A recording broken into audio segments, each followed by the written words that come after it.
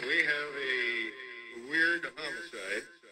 In a scene described by one investigator as reminiscent of a weird religious rite. Los police released their only suspect in the mass murder of film star Sharon Tate and 4 others. Late last night, another bizarre murder in Los Angeles, the second in 2 days.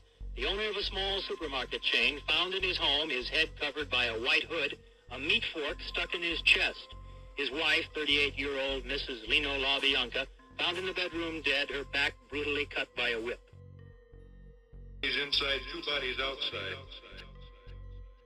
They came and went, and the number varied from 20 to 30. Police said they were a pseudo-religious cult. People who worked on the ranch said they were heavy users of drugs. Were lurid. The movie actress was Sharon Tate, 26. The others were a male hairdresser, the heiress to a coffee fortune, a writer, and a boy just out of high school.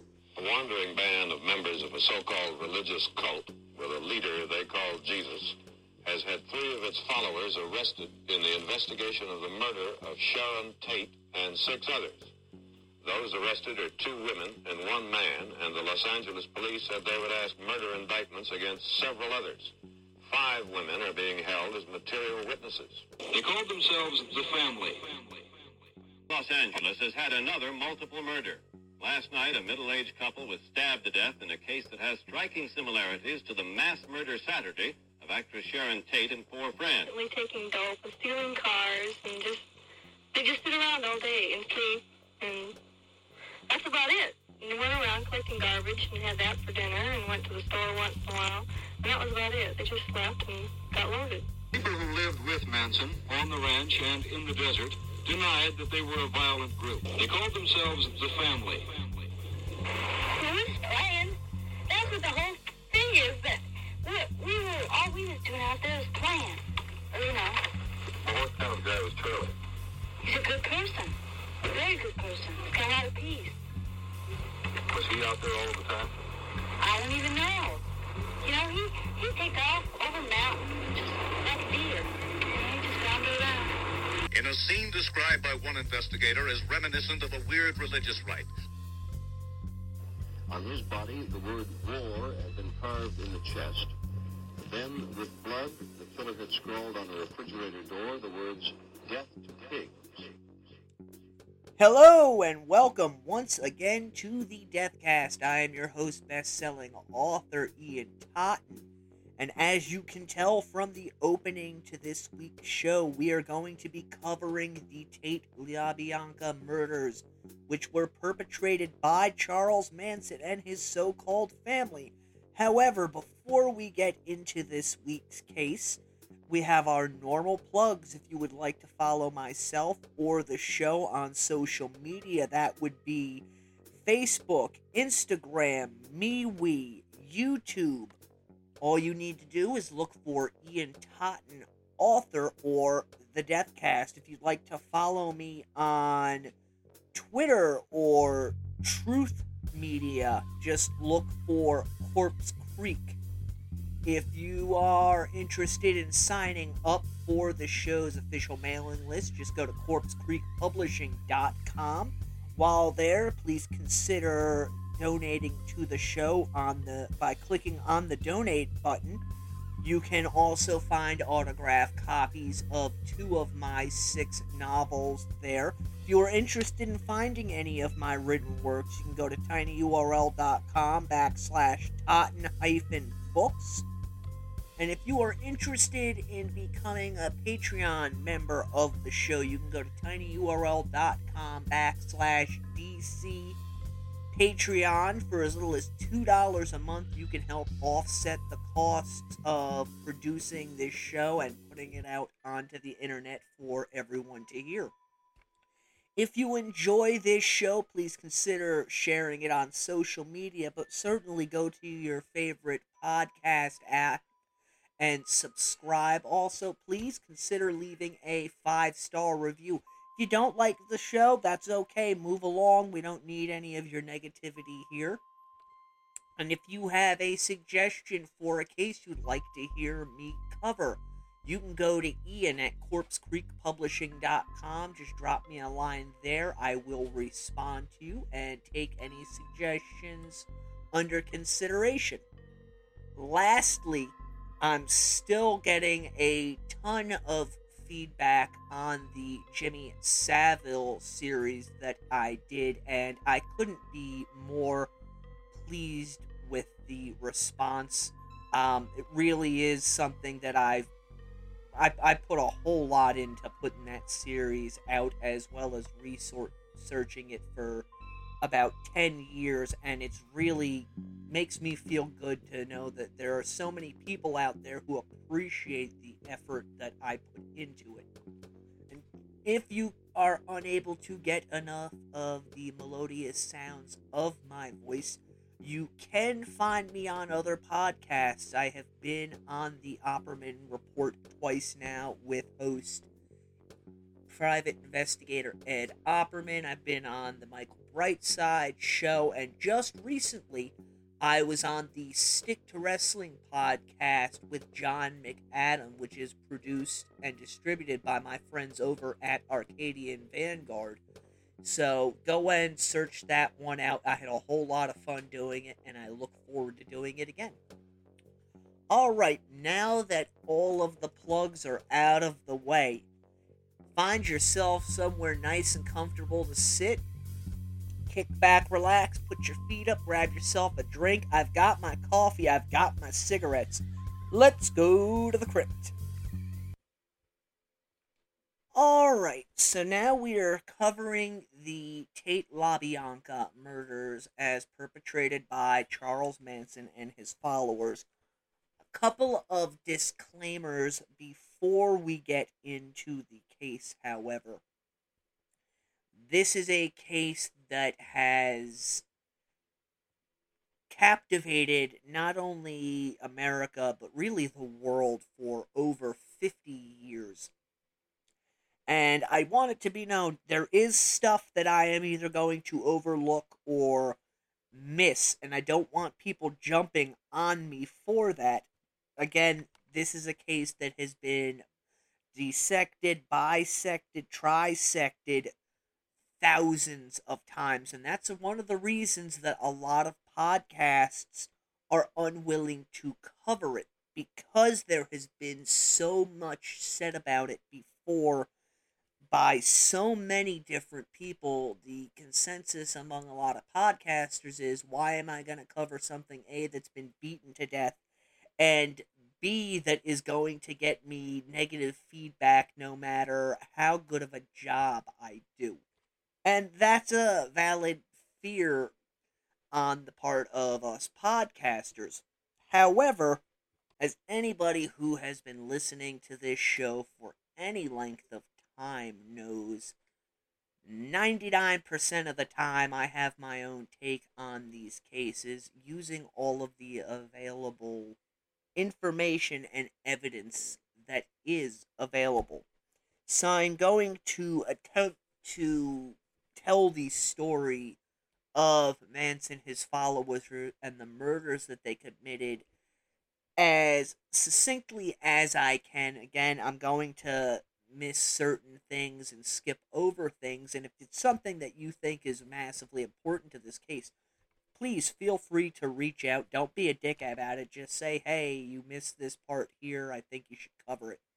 But I'm also covering this case because it is one of my absolute favorites.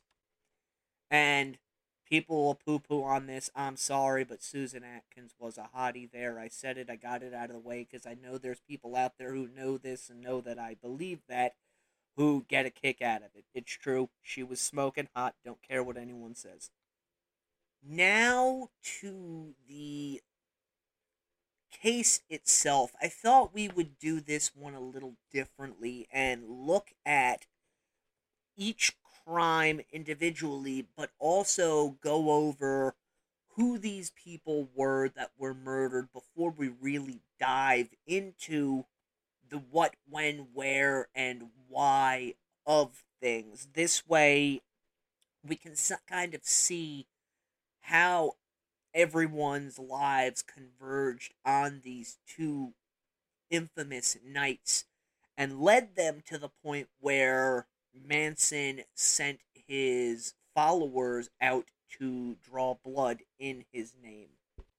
First individual we're going to look at is Jay Sebring, who was born Tom Jonas Cummer on October 10th, 1933 in Birmingham, Alabama.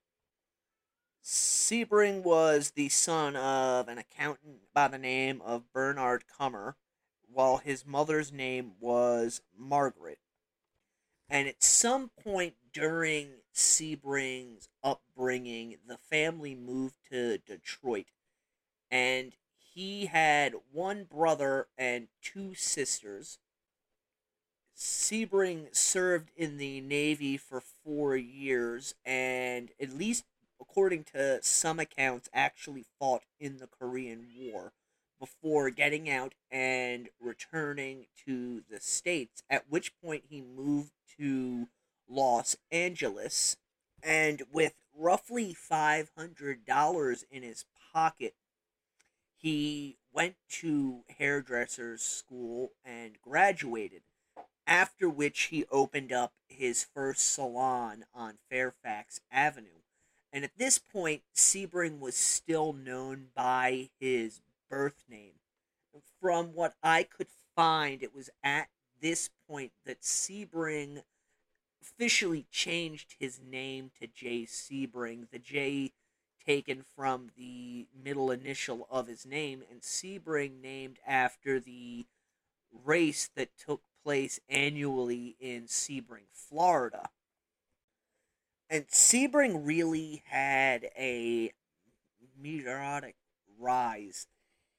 He catches on with the movie stars. Not long after that, he begins to develop his own hair care products and starts teaching others his method of cutting hair, which proved so popular that he ends up franchising J. Sebring salons all across California.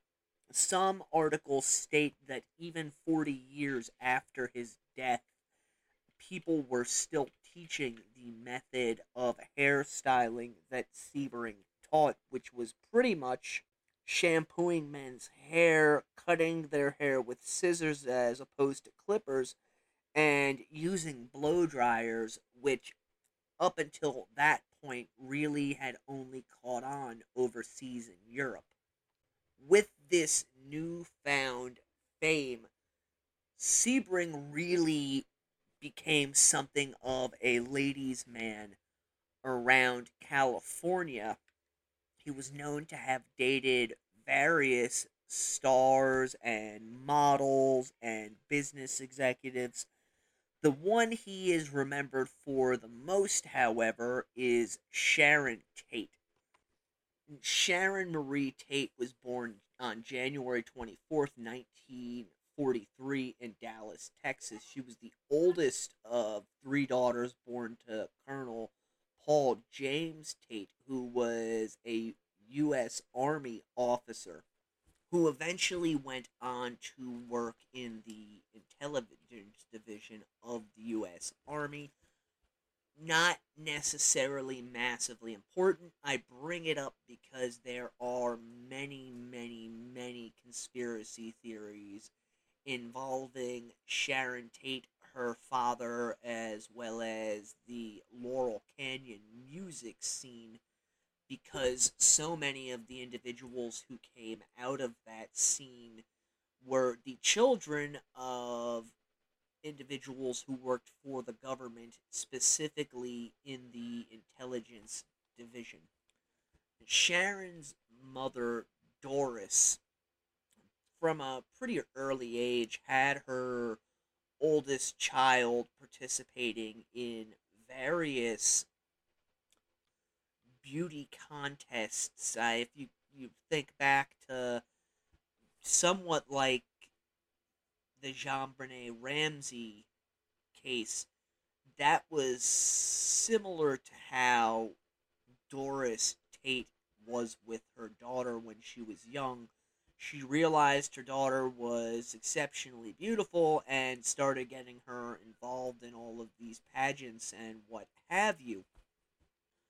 Because of Paul Tate's job being in the military, the family moved around quite often, usually every 2 to 4 years when he was sent to a new duty station. Because of this, it's been said that Sharon grew up to be a somewhat shy child who had difficulty forming friendships, which, I have to imagine it would have been if you're only in an area for a few years and then you're off, on the run again. You really can't form any roots or any bonds with those around you because you know that as soon as dad gets a new set of orders, you're going to be sent off somewhere else to live. To give you an idea of how chaotic her upbringing was, from 55 to 58, she attended Chief Joseph Middle School.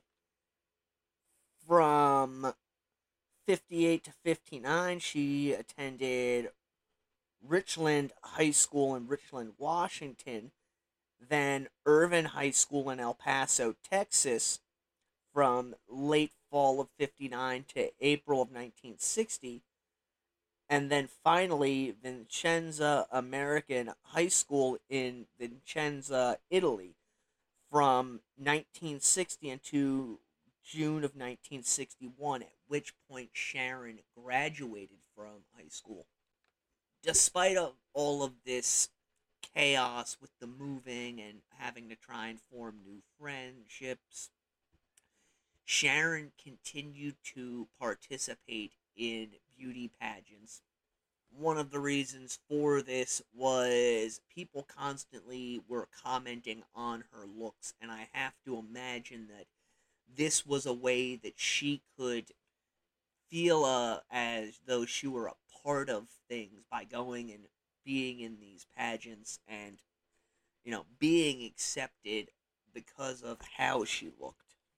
It's been said that while at school in Italy, Sharon found herself for the first time feeling at home, as the other students in the school came from similar backgrounds, were used to moving around much as she was, and that because of this, she was able to form friendships.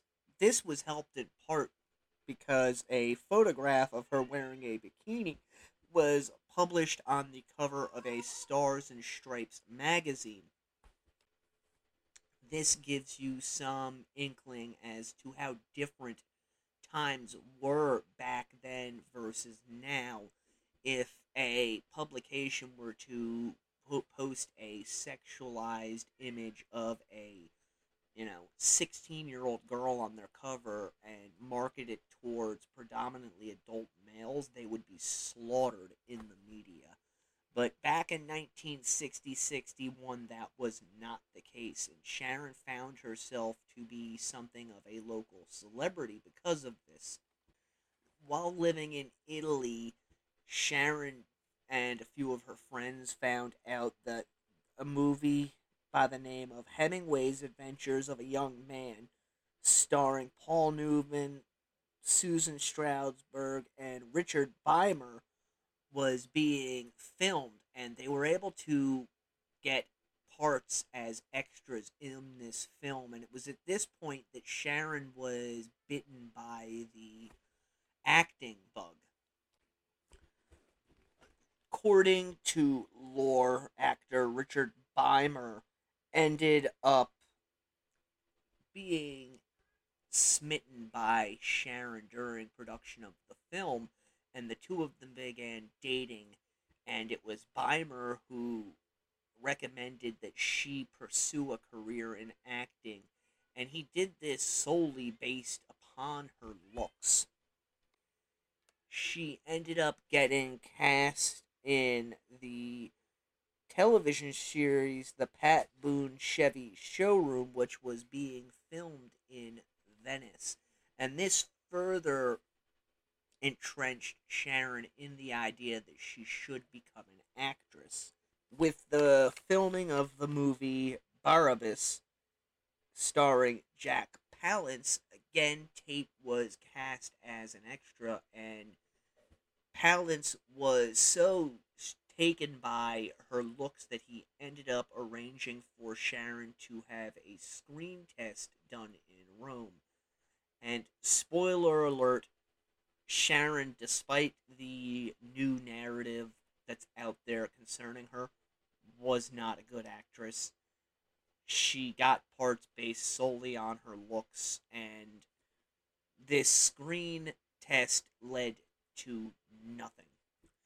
Somewhere in all of this, when Sharon was aged 17, she was apparently raped by a soldier while out on a date. And this is coming from her future husband, Roman Polanski, who claimed that Sharon had told him this during their very first date. Whether this is true or not, I have no way of knowing. But knowing how the military is and how the times were back then, I'm going to err on the side of caution and state that this probably did take place. And this, more likely than not, further pushed Sharon into her shell of shyness, and later would make it so difficult for her to have a really commanding presence on the screen, but also to have a really commanding presence in her personal life. Sharon was something of a wallflower. She was there to be seen and not heard, and unfortunately, most of the men who would end up becoming involved in her life treated her like this.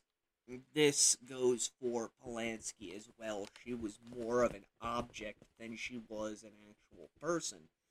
And I have to imagine that this event taking place when she was 17 has to have helped reinforce that, mental stigma she had that blocked her from really bursting out. And for all we know, there may have been other incidents earlier on in her life that we're not aware of. Again, Sharon was fairly attractive, and unfortunately for her and many hundreds of thousands of other women, rape was something that you didn't talk about that back then, and if you did talk about it, it was never the male's fault. It was always the female's. She must have done or said something to lead him on, the way she dressed, yada, yada, yada, yada. There was really a stigma attached to sexual assaults that placed the blame solely on the shoulders of the women. Back to Sharon. A lot of the information that I am giving you comes from Ann Sanders' book, Sharon Tate, A Life. And the reason that I am going with his tale of events as opposed to others is Sanders does extremely detailed work, and he's very meticulous about his research of the subjects that he is covering, more so than many others who have covered this series of murders. According to Sanders, Richard Weimar had told Sharon that she would be able to get in with his agent back in California. So when she graduated from high school, she told her parents, look, I'm not going to be going to college. I'm actually going to go back to the States and see if I can make a go of this acting thing, to which both of her parents strongly objected. Sharon told them that she would live off of her savings and her bonds until she was able to make it. Around the time that the family was having this discussion, Paul Tate was given a promotion and was set to be transferred to San Pedro, California, which is south of Los Angeles. Because of this, Sharon was able to convince her parents to allow her to go ahead of them, at least for a few months, so that she could make an attempt at getting her feet wet in the acting world. Unfortunately for all involved, they had no idea of the things that were to come concerning young Sharon. She ended up going to LA, and there are a few articles concerning Richard Bymore, and Sharon is named as his girlfriend in these. However, she was unable to make any significant headway, and this, coupled with her mother Doris reportedly suffering a nervous breakdown over her fears for her daughter, led to Sharon returning to Italy to be with her family until they eventually moved. We'll get back into Sharon Tate in just a moment. From Ian Totten, best-selling author of The House of Silver Doors, The Blood Gods Trilogy, Maggie, a book which New York Times best-selling author Keith Elliott Greenberg has called a classic detective story, well-crafted, and a supernatural vortex. Maggie. The name was burned into Lieutenant Carl Jablonski's mind like a brand, and had been since the night of the fire. He doubted he would ever forget that night, or how she had danced in the flames of her burning home. Maggie. Who was she, and why did no one in Kaya's Crossing seem interested in talking about her or her family? These were questions without answers. Quandaries that drove Carl on as he explored the darkest of the town's secrets, desperate to unravel the knots that tied everything together. Maggie. Carl felt haunted by a visage, even as the local reporter, George Murphy, told him of the blood-soaked history that lay along their path, and the horrors that it held. None of it seemed real, and yet it was. The sacrifices, the screams, the pact with the Nameless Ones, and the hell that she had endured. Maggie. Hers was a crime begging to be solved, and he and George are the only ones with enough heart to do it. The real question is, will they survive long enough to do it? Maggie. Available 11/30/2021 in paperback and hardcover. E-book pre-orders are now available at Amazon.com. Only from Corpse Creek Publishing. You have been warned.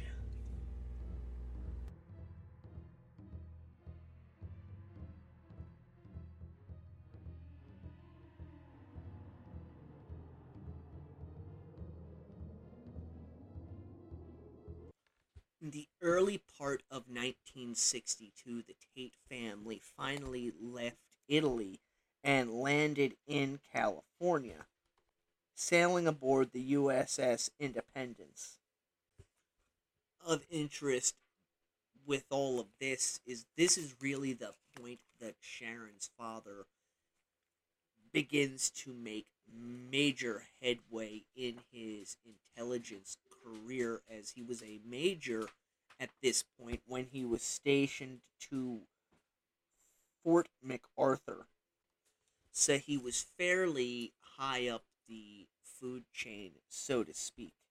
After returning to the States for a second time, Sharon ended up meeting with Richard Bymore's agent, a man by the name of Hal Gefsky. This ended up leading Sharon to be casting in a few commercials, one of which was a ad for Chevy automobiles, and another was for Santa Fe cigars. Intermingled with these sporadic acting jobs, Sharon took work in a wine bar. In April of 1963, Hal Gefsky, who, if you'll remember, was Sharon's agent, ended up getting her an audition for a Filmways production company television show called Petticoat Junction. This in turn led to Sharon being introduced to the head of Filmways, Martin Ransohoff, who was known for taking relatively unknowns and turning them into world famous starlets. In fairly short order, Sharon was put under contract to Filmways for 7 years at $750 a month, which in 1963 was, I have to imagine, a fairly decent amount of money. One thing that Filmways did with Sharon was they started to get her bit parts in television shows while really keeping her away from the camera for the most part. And this was because, as I stated earlier, Sharon was all sizzle and no steak. When it came to her acting ability, there wasn't much underneath the hood. So much so that Filmways ended up sending her to New York for acting lessons at the Lee Strasberg School of Acting, which she was unable to complete. Some of the other lessons that she was instructed to take included lessons on how to walk, talk, act, and dress, which is something that is still done with people in Hollywood to this day. Most people, for some reason, just think that they come across the way they do because that's just who they are. No, these people are instructed on how they are to behave while out in public, and Sharon was no exception to this rule. She was really a nobody from a military family. While all of this is going on, Filmways gets Sharon cast as an extra in The Wheeler Dealers and the Americanization of Emily, two films from that period. Interesting to note at this period of time is that Sharon begins to get involved in various relationships with actors and up and coming actors, all of whom are fairly domineering, and again, all of whom are fairly into the party scene in Los Angeles. This is the beginning of Sharon Tate losing that innocence that has continually been projected around her. She was running with some pretty heavy people as far as drug use is concerned, even as early in her career as 1963-64. Unfortunately for her, as the years continue to roll on, it's only going to get more lurid and dark. As you will see when Roman Polanski comes into her life, he brought in a whole different ball game with him that has been hinted at and written about for decades. One of these men was Philip Fourquet Viscount de Dorn. Apparently was a member of the French royalty who ended up giving up his heritage, at least for a brief period of time, in order to pursue an acting career that, from what I could find, really didn't go very far. After this, Sharon ends up having a walk-on part on Mr. Ed, followed by a series of recurring roles on the Beverly Hillbillies. Sharon ended up getting engaged to the French nobility that she was seeing, and it ended up, at least from what I can tell, being broken up by her parents as well as the head of Filmways. Supposedly, there are stories out there that this individual with whom she was engaged beat Sharon to such an extent that she required hospitalization on numerous occasions, although these come mostly from tabloids, and least that I have seen, there are no actual police or hospital records to back any of this up. However, as we talked about earlier, she was drawn to domineering men, so there may be some sliver of truth in this. Maybe, for all we know, he, smacked her with the back of his hand or something to of that regard. For him to be beating her to the point that she required hospitalization, you would imagine there would be some photographic evidence depicting this, if not scarring, to her face and body as a result of, severe traumatic assaults.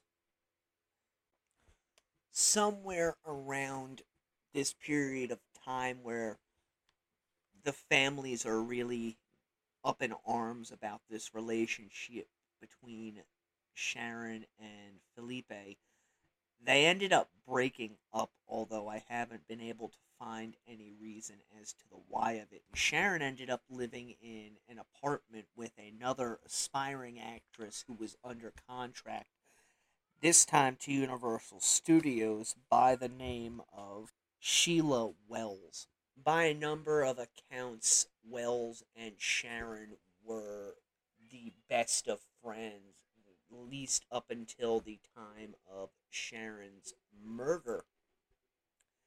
And Wells really has helped form this vision of Sharon Tate, of this sweet, unassuming young woman who's been thrust into Hollywood and is slowly having her innocence stripped away from her bit by bit. In somewhere in 1964, Ransomoff, the producer owner of Filmways, ends up arranging for Sharon to have a photo shoot done, the first she had ever participated in. This in an effort to help build her portfolio. And during this period of time, during this photo shoot, the man taking the pictures, who was known as something of a nudist and a user of women, convinces Sharon to disrobe for the first time. This caused a bit of a kerfluffle between Ransonoff and this particular photographer, as he did not want images of his newest find completely naked floating around. He had seen what it had done to other females in the movie industry, the controversy it caused, as well as how it was used by the individuals who had taken the pictures to further their own careers and put money into their pockets. So Ransomoff ended up demanding that these photographs be returned, to which the photographer refused. And I hate to say it, I cannot help but feel that this is not the first time that someone made demands of her in this regard in Hollywood. You've heard the stories of the casting couch, as it's been called. Even back in the 60s, there Harvey Weinstein type individuals were the norm, not the exception. So I have no doubt that even as innocent as she has been portrayed, that Sharon, more likely than not, was forced or coerced into doing things that she did not want to do in order to further her career. It is telling how she was viewed within the industry when individuals such as Steve McQueen began dating her, and there was a whole slew of others, major Hollywood stars, who basically used her as eye candy and would drop her name in various articles where they were interviewed. This really is how Sharon's career was going up through the 64 into 65, bouncing from one man to the another, well, appearing sporadically in guest starring roles on television shows such as the Beverly Hillbillies. Then she met Jay Sebring, who, by all accounts, was absolutely smitten with her when he met her at a party on Thanksgiving evening given by the owner of the Whiskey A Go Go. By all accounts, Sharon and Jay Sebring were the perfect mesh for one another. He was unlike any other man she was involved with in that he was not demanding, demeaning, or overbearing. And they very quickly escalated their relationship. They met somewhere around November of 64. By 1965, they're living together in Sebring's house. And there is talk of them getting married. So you could see this is really a whirlwind affair. So much so that even later, after Polanski weasels his way in, Sebring was always in the picture, which I'm sure is something that Polanski was unhappy about, as like most men, you like to see yourself as the only man within your woman's life. However, before all of that, it was Sharon and Jay, and they were really inseparable.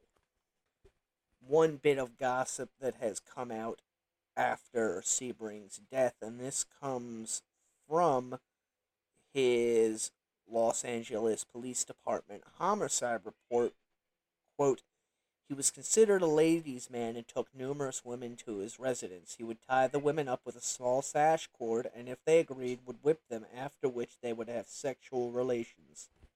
So that does paint a much different picture of their relationship, if it's true. We really have no way to know, as both of the principals are deceased.